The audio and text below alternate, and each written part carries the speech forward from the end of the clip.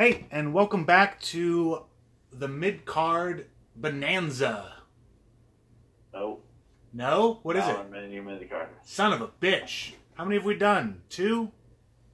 4, I think. Sweet sassy molassy. Don't worry, our ratings are slowly dropping, so by 10, we'll probably be out of here. Hell yeah. Stop doing this bullshit. Why'd we even start in the first place? I don't know. I really don't know. So we've got some fan questions and some behind the scenes anarchy stuff that we were going to talk about. We already did talk about it, but we didn't like the audio quality, so we're redoing it because while it might not be the best, we want to give you what we feel is the best we're capable of, and the last thing we recorded was not it. So here we go. Let's try this again, shall we? Right. So pretty much it's just the behind the scenes of Anarchy. Yeah, well, with some fans asking questions. One of the first questions I figure we can hit off was Chris Hero. Why was he late?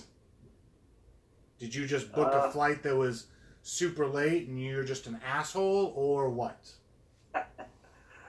No, if I remember right, it was just wherever he was coming from had bad weather or something, so he was just heavily delayed. If I remember right, that's all that was. But yeah, he had flight delays. Yeah, but he was really heavily delayed. Like if I remember right, well, first we knew in advance enough, so that's why I came out at the beginning of the show and pretty much said hey, here's the deal.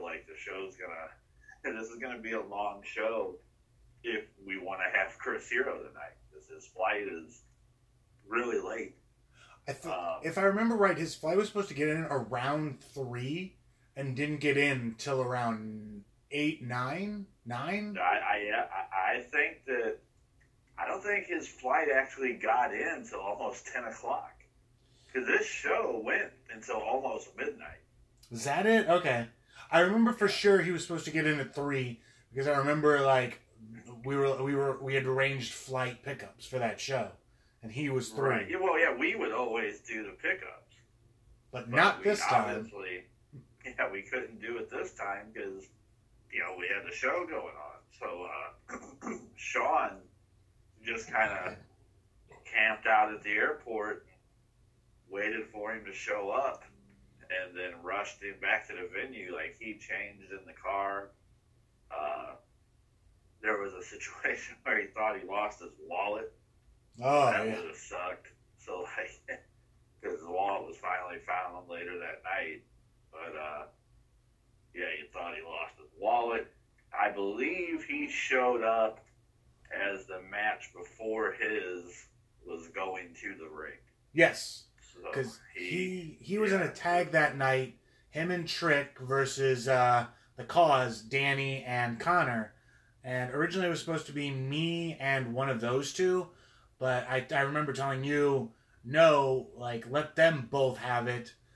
This will be something really good for him. Thinking Chris Hero would be on time. I think as the night went on, I should have just said, okay, well, I'll take this by myself just to be super safe. Yeah, but they did great. They were they were kind of thrown into the fire, though, because at that time, neither one of them had worked with a big national level name, especially a guy on the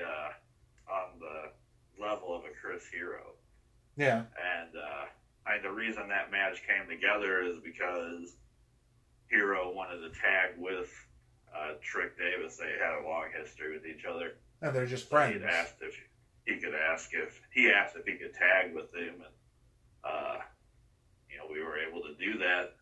But yeah, for those guys, I know from talking to both of them, they were nervous fucking wrecks, which obviously so when your first experience working with a guy of that level and you have no time to really get to know him or anything else. And then they had done some planning with Dave Davis. Well, yeah. So like, Trick apparently Hero got there, changed a lot of it. Everything. Yeah, because I remember because I was seconding them, so I had a couple of spots in the match, and I remember Trick basically like mapped out a structure that they could use, and then just pluck Hero in because he was running so late. He was like, well, we'll just do Hero spot here, Hero spot there, and when Hero got there, he was like, oh no, like they get a full match. Like it's not just a 2-on-1 with me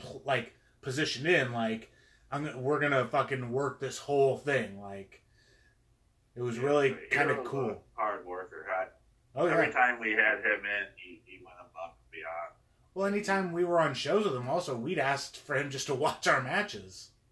Yeah, he's the kind of guy that like wants the business to be better. So he's like, if you're on if you're on a show with him, if you happen to be on one of these Evolve shows that he's on or whatever, like he will legitimately sit and watch your match and give you critiques. He won't just go, oh, it was decent, good job. He'll actually have things for you.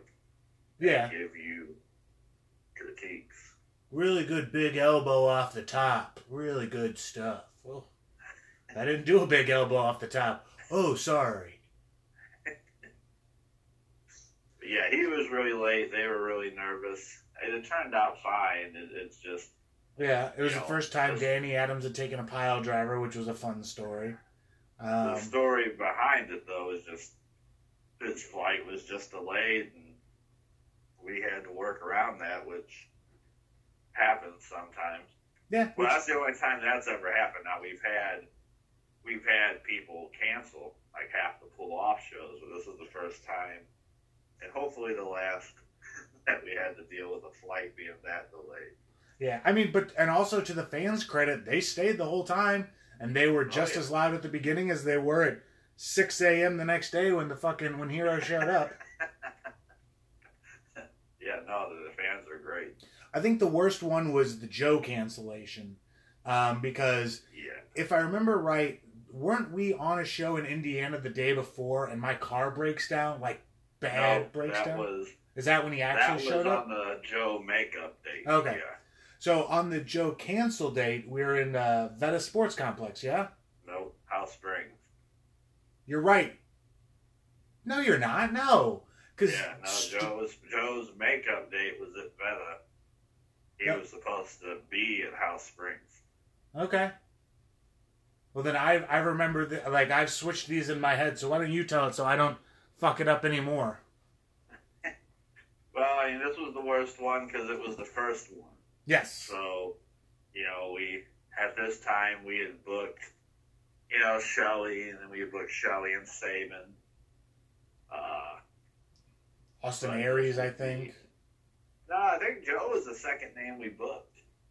Okay, third. Because I think the way it laid out really is we had Shelley. Yeah. Then, I can't remember I think it goes Shelley, then Joe's supposed to be there but cancels. Then we have Shelley Saban. Then the next month is the Joe makeup, so he's there. Then I think it goes Austin Aries after that. Okay. And then later on it's like us versus them one. I think that's the way that timeline goes. Okay. But anyway, so we had Joe booked. Lacey leaves to pick him up from the airport, and he calls me about 30 minutes after he's left, and I pick up the phone. He just goes, "Hey, on the way back, Joe, he canceled." I go, "Oh, well, stop fucking with me." Like, well, what are you doing? He's like, "No, really, I'm on my way home, or on my way back to the venue. Apparently his car broke down on the way to the airport. He couldn't find a ride to the airport, so he's not going to be there. Not coming." That's like, holy shit. It's a fun story that he was getting married in like 2 weeks after this show. Well, it wasn't 2 weeks, it was the next week. I remember that. And I'm pretty sure that maybe a bachelor party or something was happening. So we were probably a victim of that.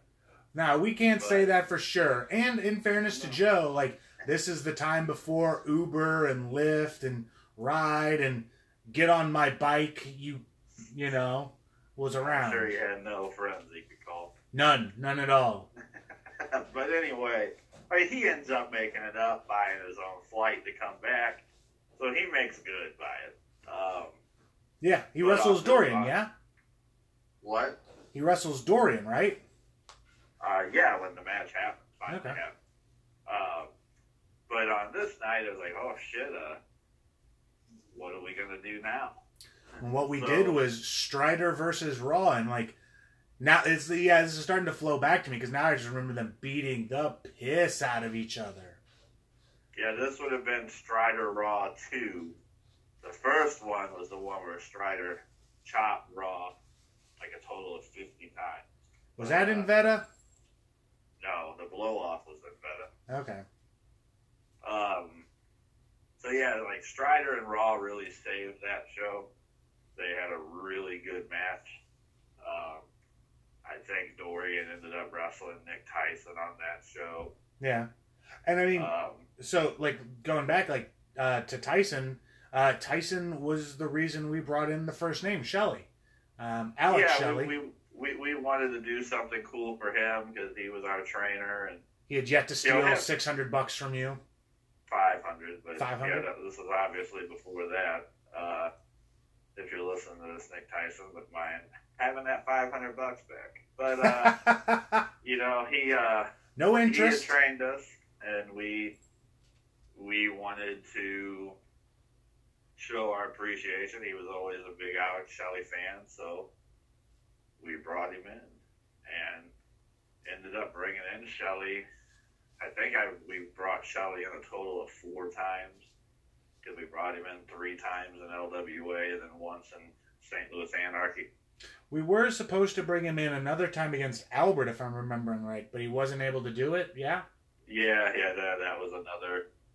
We were a victim of cancellation then, too. He had gotten hurt or something. I don't remember if this was around. Maybe this was around when he got hurt at Super Juniors that year. But yeah, he was going to wrestle ACH and wasn't able to do it. Yeah. I remember the first time we brought Shelley in, the atmosphere. Dude, it like, you know, like, I hate to be hyperbolic when I say this, but it's like, you can't replicate that sort of environment, like just watching the DVD or whatever. Like, oh my God. It was insane. Dude. I mean, this was the first time that, like, you know, like GCW had brought Rob Van Dam in years before this. But this was like the first time a national level star had been brought into this area in a long time. And the first time we had ever brought one in. Yeah. And yeah, he was going against the top guy in the promotion. So, I mean, yeah, the fans were on fire. I mean, it was unbelievable. I remember he jumped into the crowd and tried to fight somebody. Yeah, Alex. Oh! Which now, Alex is a wrestler. Which I think might transition us to another fan question, right? Yeah, it did. What wrestler or what fans do we know eventually transitioned to wrestlers? Yeah, I only know of 2. Alex and Sophie King. As far as, like, that I can remember, like, I remember Alex at GCW and LWA shows. I remember Sophie at shows. I remember she used to come to Chikara shows a lot.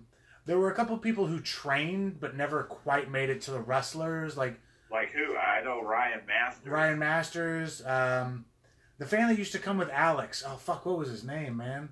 He does wrestle. He does? Maybe, yeah, I guess he can count as one. Yeah, I believe so. There it is, okay. You talk about the long-haired ring announcer, Kyle? Yes, but also before him. I don't remember one before him. Oh, man. His name was Jay something, too. Yeah, I don't know. I'm sorry, Kyle fans. Trained, I'm just messing. I mean, there have been fans that, like Ryan Masters, trained and didn't wrestle. Mike Marin trained and didn't wrestle. Well, I mean, I'm just trying to think. Yeah, like that's really it. Who hates me, by the way? Mike? No, Dougie Best. Oh, yeah. Well, we're not going to get into that. But he does have a fun Joe story. Not him, but it's fun about him. Not worth getting into. No. So those are kind of the only ones that we can think of that have successfully transitioned into wrestling.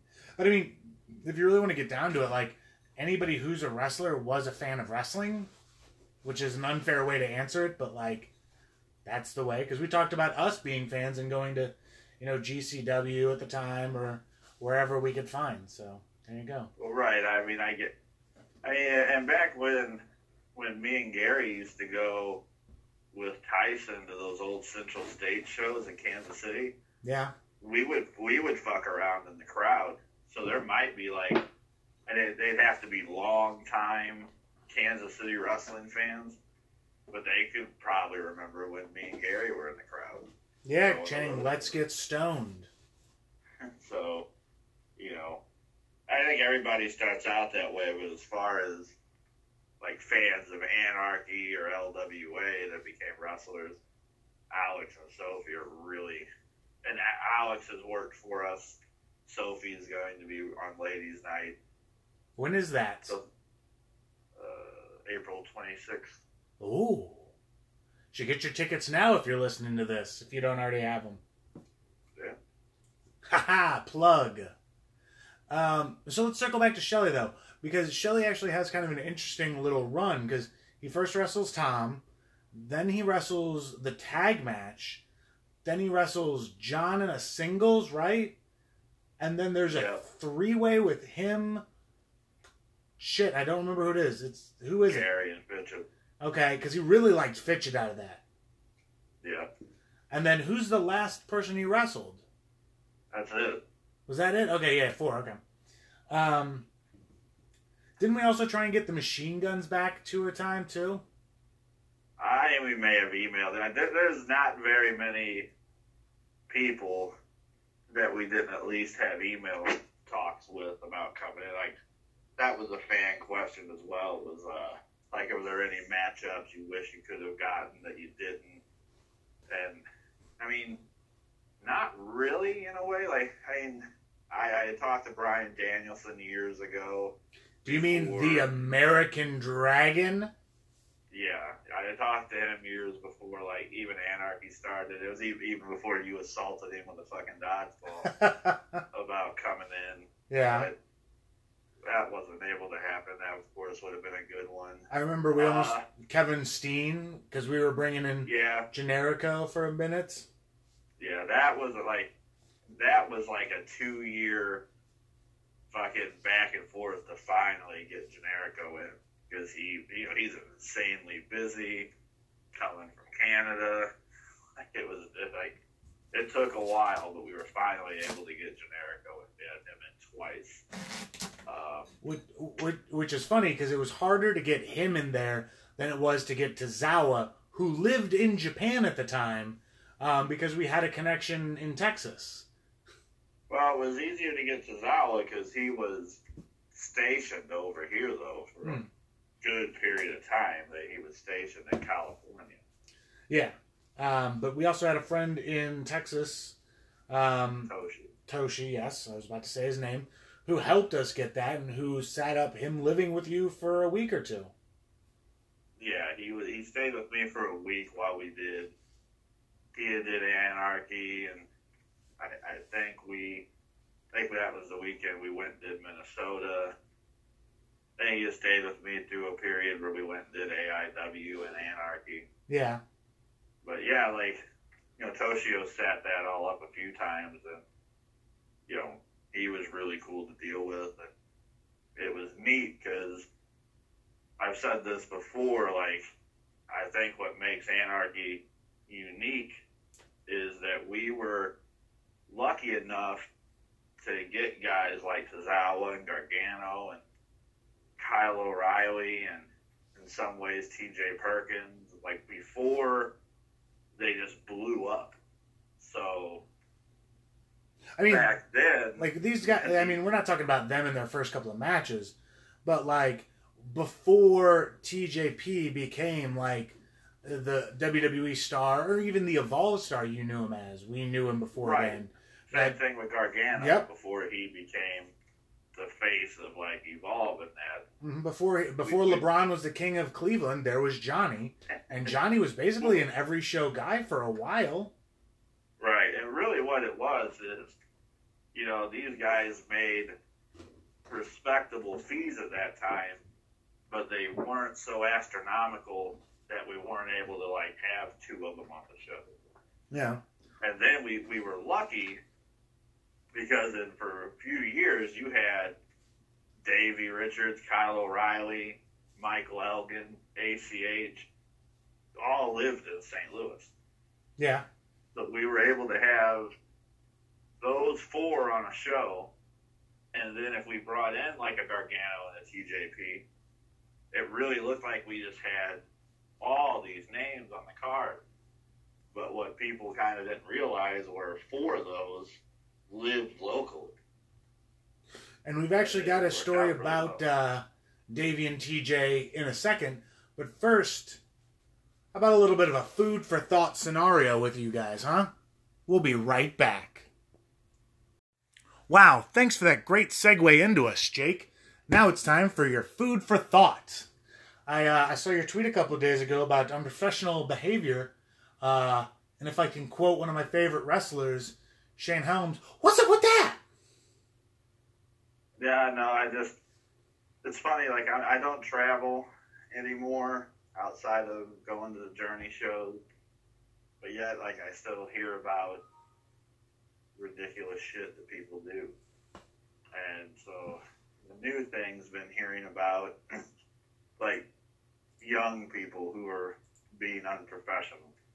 And it's just crazy how different it was when we were coming up. I mean, in fairness to us, we've been doing it 15 years, so we've kind of seen generations change. And, like, this isn't one of those old men, oh, in my time, things were different. It really depends on the person's trainer. It's like, we were always taught, and it's the told in wrestling is paying your dues. And well, right, but even still, I don't think the fault of a shitty, like a young, shitty attitude is necessarily the fault of the trainer. The talent's going to act different when the trainer's around, and some people just have a shitty attitude, and it don't have anything to do with the trainer. But I think the trainer can help address it and be like, hey, this, like, I mean, I agree with you. I don't think it's 100% on the trainer, but I think the trainer has a responsibility to address their attitude and be like, well, if you keep acting like this, I'm going to take my name off you, and I'm going to contact the shows that I got you on and get you taken off them. Well, right. I agree with that, but it's just crazy to me, like some of these stories out here about, like... Well, hit me with a couple, Battle Cat. Let me have them. Well, like somebody saying that, like, they should make more money because they do a dive at a show. Like, to me, that's just ridiculous. I couldn't imagine somebody actually asking for that. Like, now I've seen where, like, like deathmatch workers have a deathmatch rate and a regular match rate. Like, that's understandable. But if you're going to try to get a couple extra dollars because you do a dive, I mean, good luck with that. Well, I mean, normally in any match or anytime you talk to a promoter yourself, when you would wrestle, you would have the dive match quota. Like, you'd always tell Chris or somebody else that if you hit a big dive, and then you had different rates on the dives. If you hit a fucking back shoot, like what was your, if you charge $50 extra if after you came off the ropes, you springboard to the top, started the shooting star press, paused in mid-air, defying gravity, turned it into a 450, that was an extra $20 for you, brother. Well, yeah, that's what we call a Saturday night dive. I wouldn't do that on Thursdays or Fridays. Only on Saturdays. Yeah. But to me, that's just ridiculous. If you're going to actually And it's like, do you negotiate that beforehand, or do you just go out there and do a shit ton of dives and be like, okay, now I think you should give me more money? I mean, you do it beforehand. After you've negotiated your rate, that's it. Right. So, and like the big thing to me too is like it's not even just that; it's people that act like we're constructing a house when it comes to like setting up or tearing down the ring. That part blows my mind too. Yeah. Like it's not like the days of, before when we would have to get there at 8 a.m., tear down the ring, load it into a U-Haul, drive to the venue, set it up, do the show, tear it down, drive it back to the training center, take it out, set it back up at least enough where you put the wood on. You're talking about a 12-hour plus day is how it used to be. Where now we just throw it under the stage. And I'd say like 85% of our guys are all good about helping out. But what really blows my mind is like the young guys, maybe some that aren't even on the show, that'll show up and not even help set up and think like, okay, I should get on the show. Well, it's like an entitlement thing, right? Like they're like, well, I'm a wrestler now.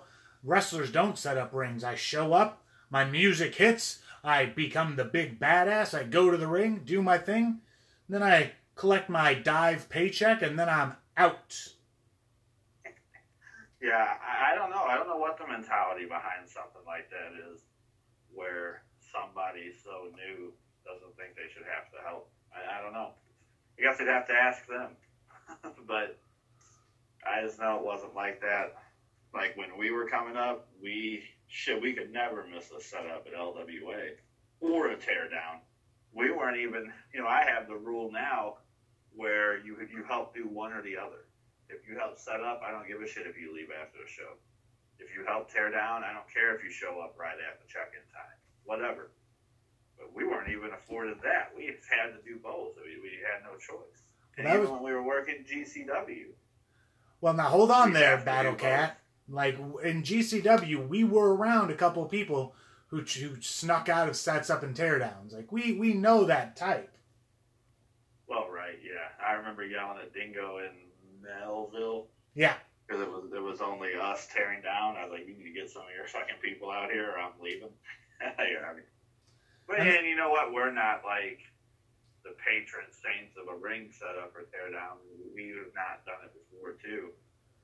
But just like if you're a new person and you're trying to earn a job or get bookings, show up and help set up and help tear down. And then, too, don't look for instant gratification. You may not get on the show the first time you help set up. But that don't mean you might not get on the second one or the third one. So, a perfect example of that's Rashid Ali and Shane Sanders. At NWL, those guys were there for every setup and every teardown, regardless if they were booked or not. And I mean, most of the time, they would get put on the house shows. And then, Rashid started getting worked into the TVs. But there was no guarantee. And they showed up every single time. And our setup was a little bit more elaborate than just putting the ring underneath the stage or taking it out. Oh, you mean the giant jumbotron? Yeah, it's a little bit more. Not much, just a little bit. So it's not that hard of work to show up and help out, I guess is all I'm saying. No, and I think now we have a pretty good group of guys. And I'll just give one for now. Just Kenway. As much as we give him shit about things, and he's always there for setup and teardown, and he contributes a lot to that. Yeah, he's kind of took over the foreman role, I guess you could say, of the ring stuff, and he's done a pretty good job with it. There's still stuff he needs to learn, we had this conversation after a PWCS show, because, there are times people are not doing anything. And it happens at Anarchy shows sometimes, too. And he gets pissed. And I told him, it's okay to be mad. If you're one of few people doing something, but part of their job as the leader is to go talk to people and get help. But you have to do that a certain way. We're not going to get into all that, but that's another food for thought. He's starting to learn, and But okay, so to that point, to me, that's not Kenway or your foreman's job. That's the promoter, the booker, whoever you want to put it on. That person should be the leader of the show to rally the troops to set up and tear down. Right. No, I agree with that. So it's like for me, I pay attention to all that shit. And I may not say something every time I see someone not tearing down or that don't come set up, but I know it's happening. Mm-hmm. So then all of a sudden when you're sitting at home and you're wondering, well, I wonder why I'm not getting booked. The chances are it's because you didn't help out. And I'm not going to treat people like children. They know the rules. You either help set up, you help tear down. If you don't do those things, I'll let it slide for a bit, and then you just will find yourself not on the shows, which I don't care, and maybe some people don't care, and that's all fine too, but that's what's going to happen. But it does drive me nuts when you see people who should be leading people not doing shit themselves, and I understand that, but... And to double back real quick, like somebody like Sage Phillips, who was at Gateway to Blizzard, helped set up, helped tore down, he got on the main show. Right. Yeah, and you never know when a fucking blizzard's going to hit. So if you're a guy that's been showing up for a while and something like that happens and you're there, you're going to get an opportunity. And when you get those opportunities, you need to be humble and appreciative of them. Yeah. So there you go. There's a little bit of food for thought for you guys out there. And let me just, I guess we can take this time to throw it back to the main co-hosts of the show, Evan and Pierre. So when we last left you, we said that Davey had we had an interesting story of Davey and TJP together, and I want to set this up as this story isn't the first time we've met TJP. We've actually known him for a little bit by then. We think we've booked him and been on a couple of shows with him since then. But by now, he is working as Suicide for TNA. And Davey's on TNA, isn't he? I think so. So, like, Davey's still local. And then we have a show coming up the following week after a TNA local show. And so TJ is supposed to stay in and train with Davey. And so we basically... How does this go? It's like Davey comes to us and is like, yeah, hey, can you book TJ because I'd like to wrestle him. Yeah, I mean, it was just pretty much just that he was going to be in town to work out with Davey, and I mean, yeah, that's pretty much what it was. Like, they wanted to work with each other, and we were able to do it, and Davey helped set that up and made sure that it was financially able to happen, like, so they didn't like gouge us on pricing or anything like that. Which TJ never did, and Davey never did. I just remember it fondly because we had to go pick TJ up from the TNA pay-per-view or whatever they were doing here, and we pull back around. We talk to the security guard and we're like, "Hey, we're here to pick up this, and whatever." And we pull around, and none of us got out of the car. It was you, me, and Gary, I think. I got out of the car. Okay, you did. That's right, because like 30 seconds after you get out of the car, TJ's nowhere to be found, but walking up to you, like, what would you say, like 60 to 100 feet away, Bubba Ray Dudley notices us and like gives us kind of like a look like, what the fuck are they doing here? And starts walking towards us. And then like, right as he's in like earshot distance or whatever, TJ comes like from the side, like, "Hey guys," and we're like, "Oh, TJ, thank God."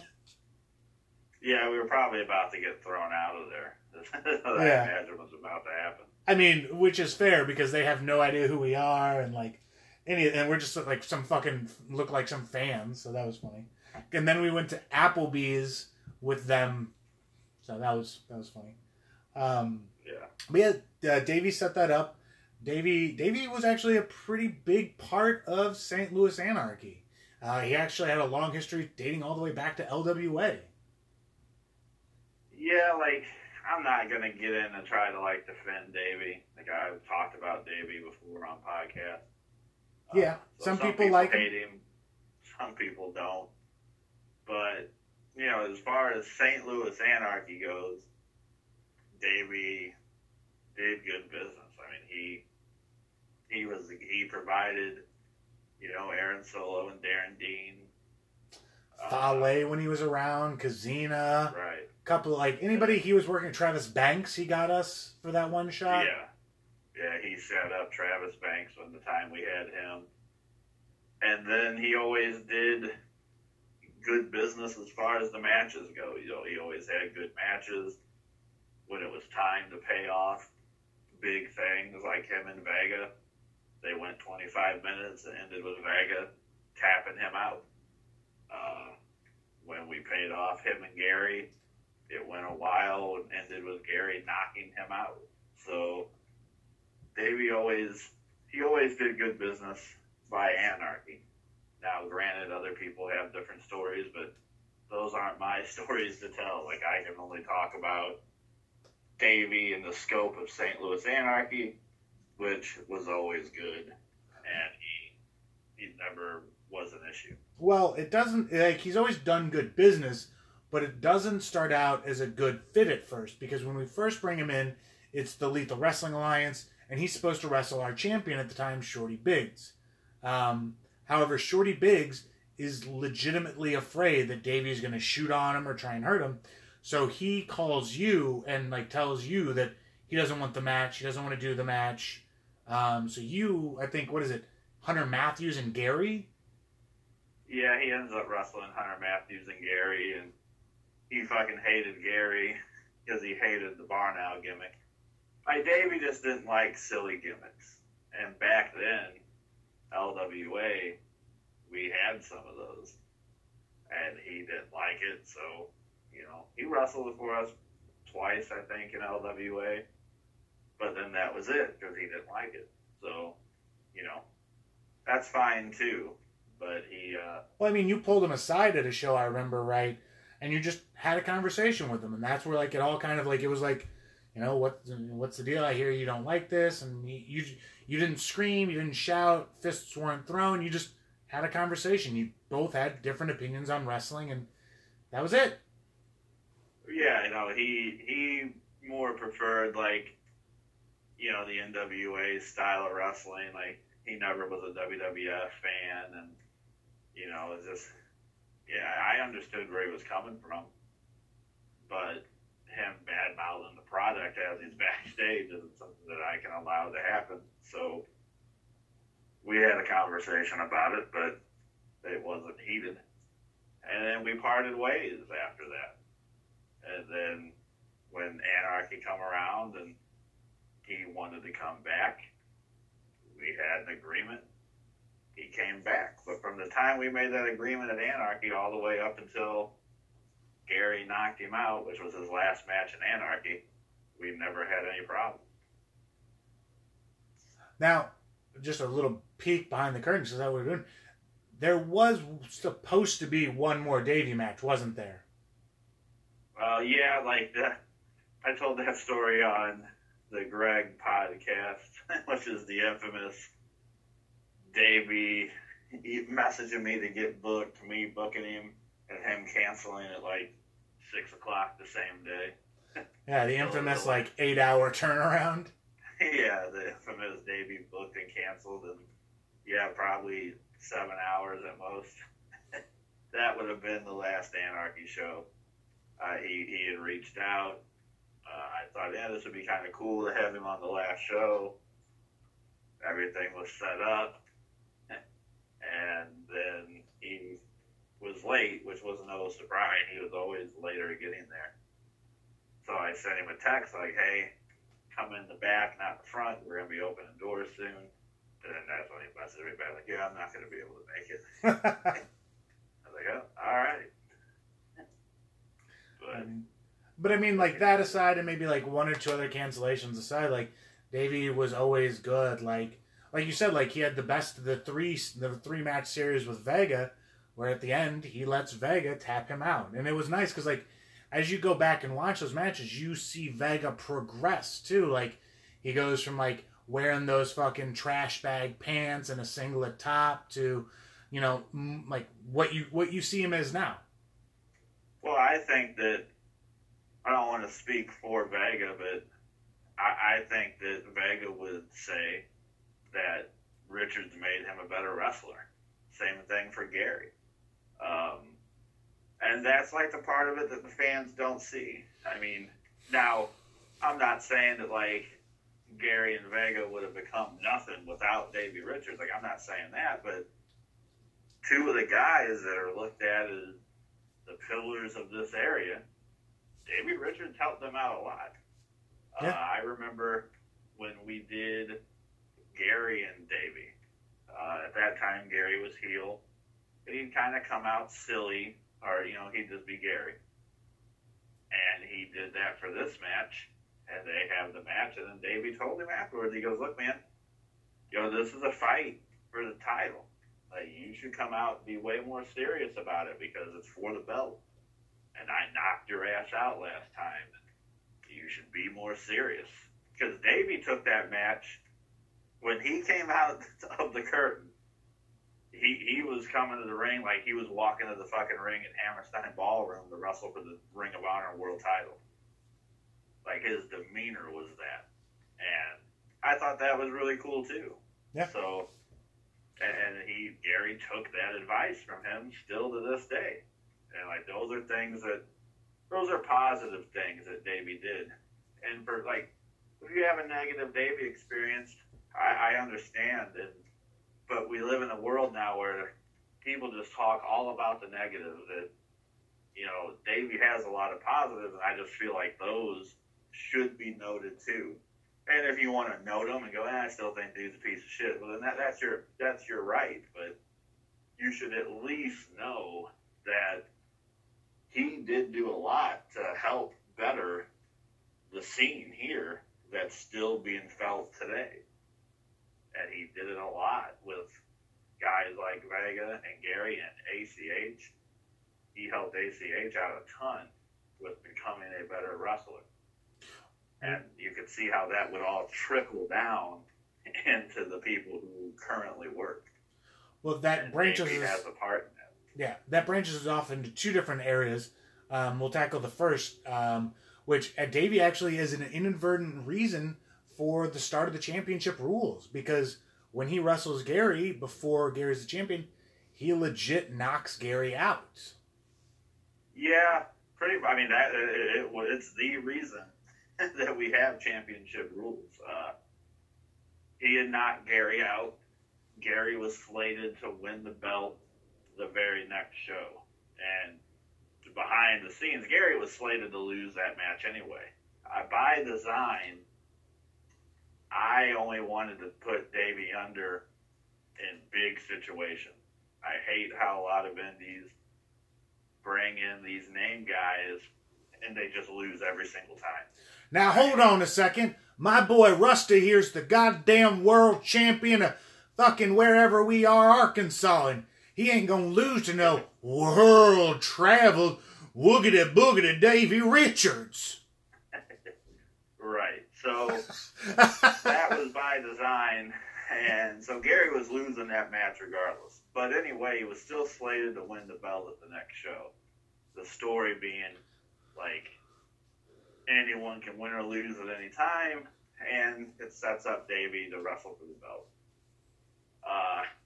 But my idea coming out of that was that Gary, because he was knocked out, would want his matches to all be 2 out of 3 falls. So that way, to take the belt off of him, you got to definitively beat him 2 times.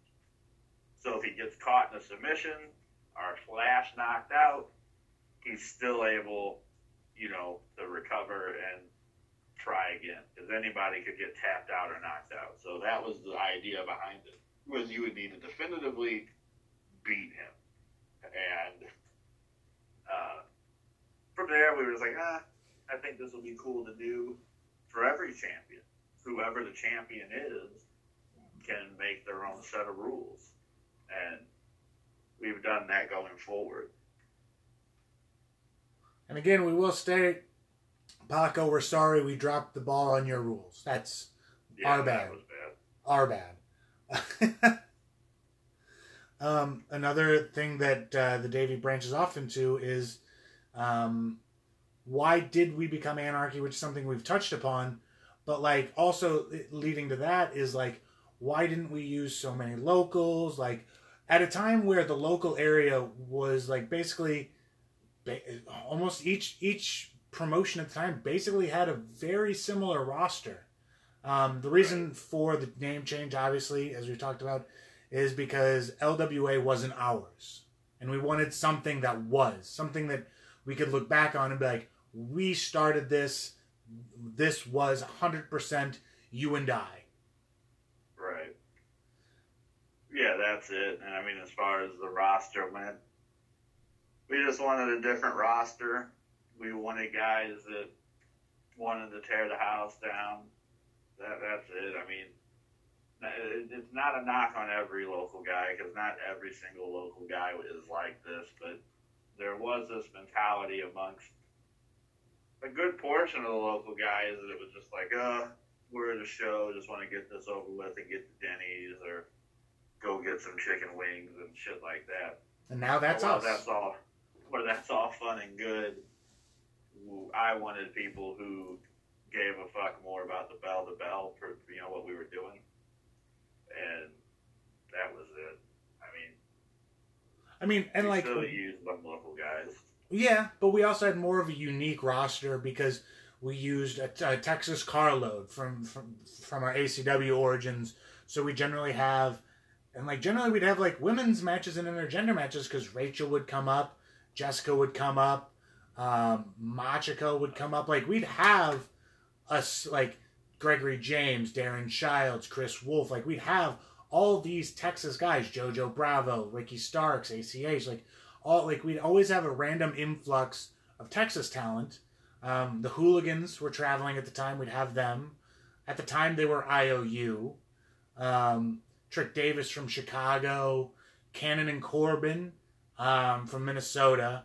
And then generally our local main guys were Gary, Vega, Fitchett, me, Lacey, and like less than a handful after that. Any of the guys, like we said, Dean Solo, Fale, Tony, like those guys. Like we had a pretty unique fucking roster for our area at the time. Yeah, we were able to do that a lot during our whole first run. And we still try to do that today. It's a little bit harder now that you got Glory and PWCS, but well, I for think the most part we still try to have a different roster. I actually had a conversation with Dan about it. I was like, I think as long as our rosters are 70% different people, I can live with that. I'm sorry, are you talking about Danny Adams, co-owner of Glory Pro? You fucking talk to the competition, you fucking sellout? Are you saying it's possible to have civil discourse with people of another federation? We were actually fighting with samurai swords as we were talking. It wasn't civil. The day you hold a samurai sword is the day I fucking dropped out of a heart attack, my friend. Oh, do we have any more fan questions? Strider flipping the tables and the band behind Ciampa. Let's get to the band behind Ciampa because you and I don't really remember that one. I remember. I just remember that I was asked if they were going to be paid afterwards. Yeah, that like my response. My response was they sold 0 tickets. We actually gave them tickets to sell, and they sold none. I was like, so you sold 0 tickets? Like, we were just so you want me to pay you for allowing you to play in front of our audience? Yeah. What kind of blew my mind. That's all. I mean, that's not even worth it. Which is funny because that harkens back to our food for thought we just talked about. Hopefully. Yeah, I remember we went with Gary to see them at a bar, and then we're like, yeah, okay, whatever. And then Like, they showed up, they were totally antisocial, like they just stuck to themselves. And then it was a favor. And then, yeah, they were just like, once they were figured out once you told them they weren't going to get paid, they just packed up and left. And I was like, wow. Ah. I don't know what the bar store. I never seen them play until the show. Okay. Well, maybe it was just me and Gary. But I remember that. Another one was Strider flipping the tables, which was the NWL story, and the Paco. Get to that one last. Okay. The Paco, frat boys. Yeah, we'll come back probably to this one more because I want to get with Paco and Fitchett. Because I remember this differently than I think how it actually went down. So I just remember that you had Paco's frat people, and then at that time, Fitchett brought out a pretty decent-sized group would come to every show he was on. Yeah. And I just remember them going at each other because you had a group cheering Fitchett, a group cheering Paco. I do remember, like, Fitchett trying to get somewhere and then blocking him and not letting him go through. That's what I remember the most. Is I think he was wrestling Paco, and like Paco's in the ring, his friends are cheering him on, and then Fitchett comes out and they like block the entranceway from him, and then some of the Granite Cities versus the frats, like they just kind of like they kind of bow up. Yeah, see, I remember some of that, and then I remember after the match is over, the frat group leaving. But I had thought that they were just leaving because their buddy was done wrestling. Because that happens a lot at shows. Like, oh, my nephew's done, I'm going to get up and leave now. Which I hate. If you're a fan out there and you're coming to a show to watch a friend of yours, just stay for the show. Like, it's not that hard. Well, I mean, anyway, you never know what else you're going to find. Like, oh, I showed up for my friend. Oh, but this guy's cool. That was neat. Like, you know what I mean? Like, why? Right. If you're going to pay for it, enjoy it. Anyway, I thought they were just leaving. But I guess there was more to it where they got vulgar or something. And, like, our regular fans, like, threw them out of the building or something. I think they had samurai swords. Huh? So I think they had samurai swords. Yeah, maybe. I'm going to have to get with Paco and Fitchett to kind of get more of the details on that, because I think there's more to it than what I remember. Well, that's fair. And then the band, the last thing is Strider flipping tables.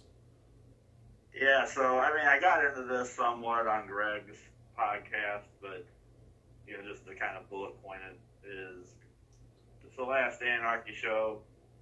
Major wanted to do a deal where KC runs in at the end. St. Louis powders him out.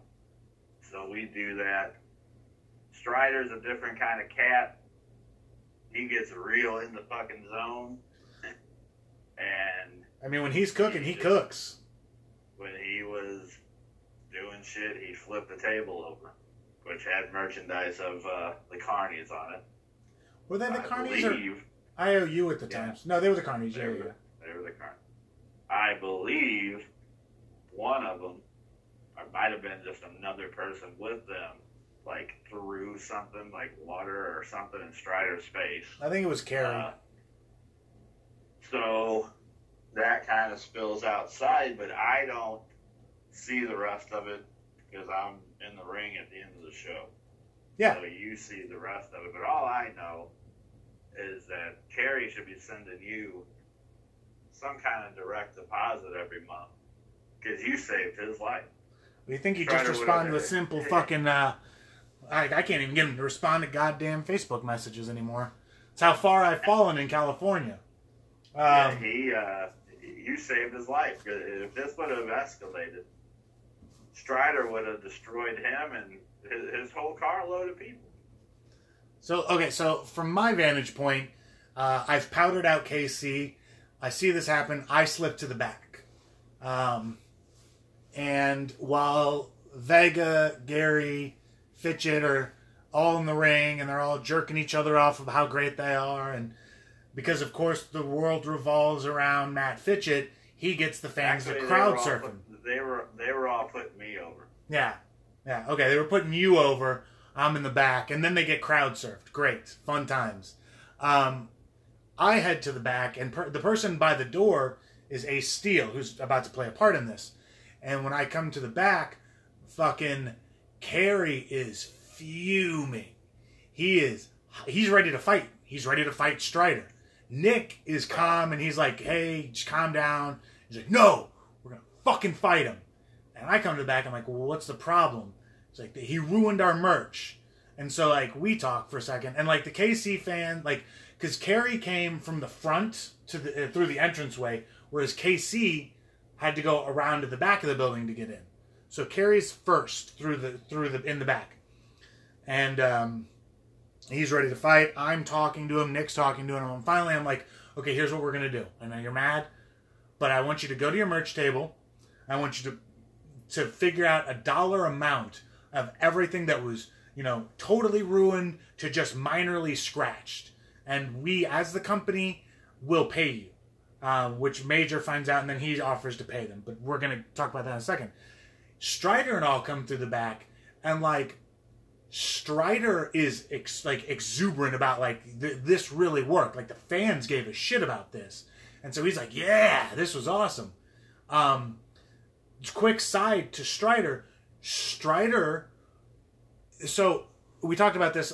We had a more organic transition into this talking point, but I really want to get this one across. On a lot of indie shows, you'll see a lot of tough guys and heavy hitters, and then when they fight a name, like, their style changes. You notice the strikes aren't quite as hard. There's a couple more hand-to-thigh interactions than there normally are. But not with Strider. Strider and KC wrestled Samoa Joe, and I'll never forget watching Joe feed his back, not expecting the next thing to come is a huge back chop to Samoa Joe. And, like, you see, like, Joe, like, wake up, and it's just, like, catching, and then, like, him and Strider just catching each other's hands. Like, they fucking fight. Strider backs down from no one. Like, I watch him before his matches, preparing himself. He beats the shit out of himself in the back before he even gets to the ring. Like, he is a scary motherfucker.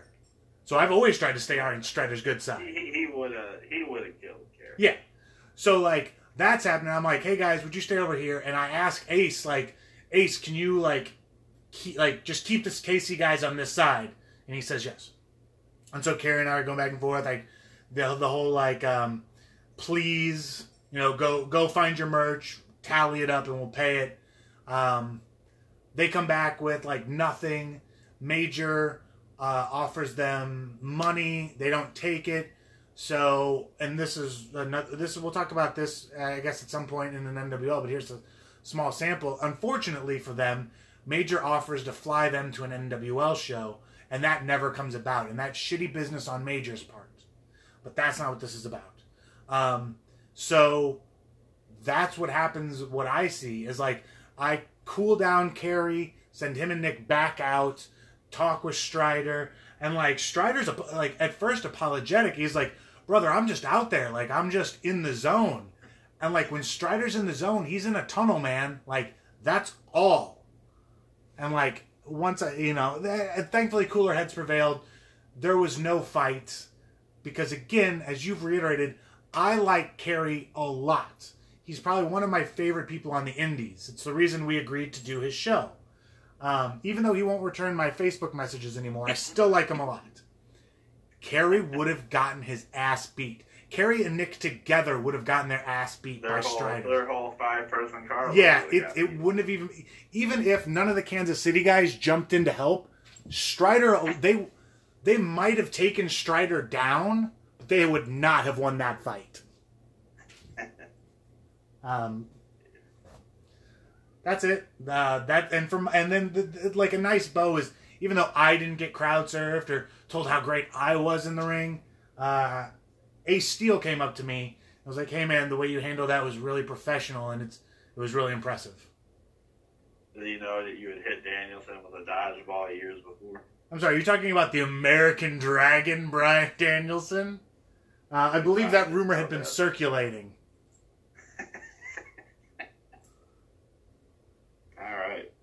But I think that's everybody's question. If we missed your question, I'm so sorry. We'll get it on the next one. Yeah, we plan to do like maybe a couple of these because we didn't even talk about us versus thems.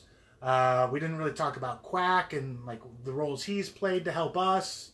There's still so much to talk about that we still have not. So please, any questions, let us know.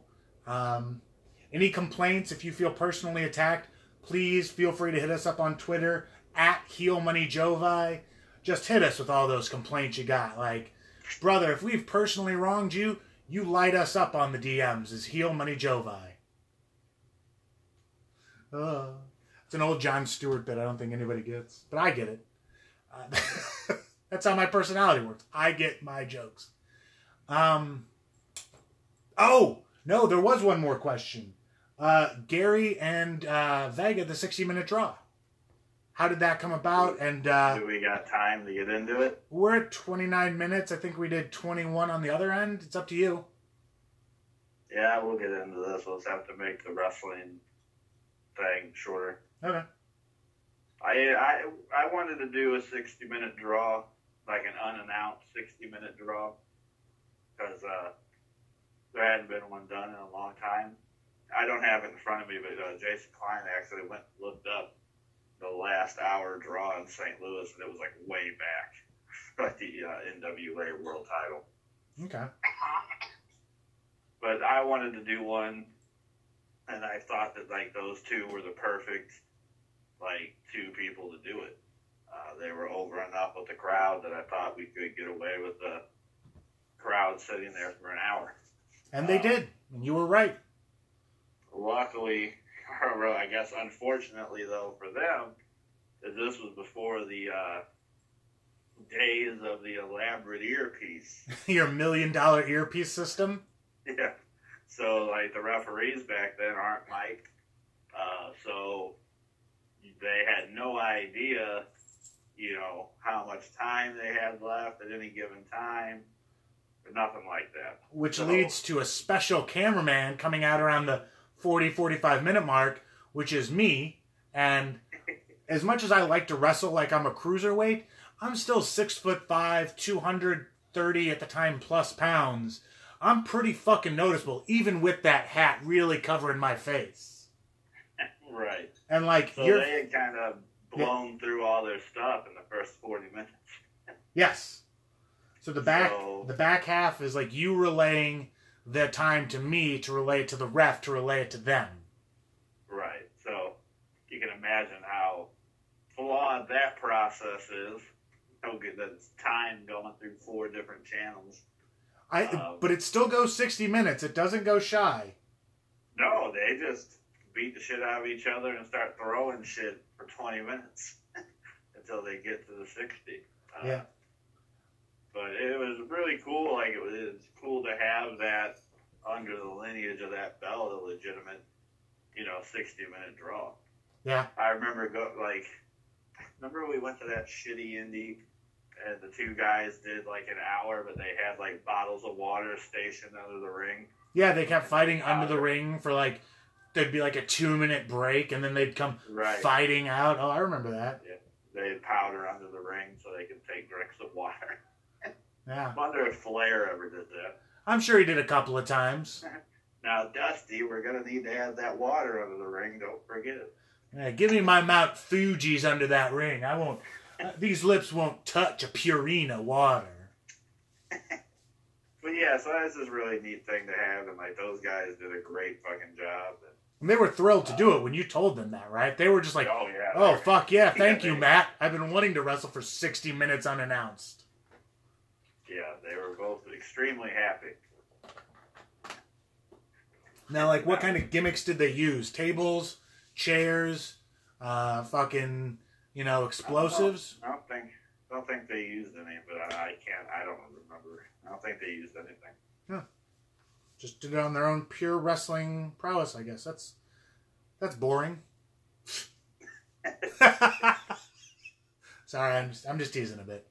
Okay, yeah, I remember it, and I remember if it ever makes the light of day, you'll see cameraman Jake out there whispering times like a like a beautiful fucking sunset just dawning over them.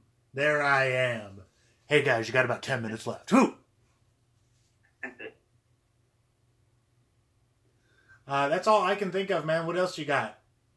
Nah, that's it. Okay, let me just double check over everything. Hero, band, the band, yes. Strider, yes. Transitioning, yeah. Okay, I think that's everything. So again, if you have questions, hit us up on Facebook or Twitter. Hit us up at Pierre Abernathy or at Pistol_Danger.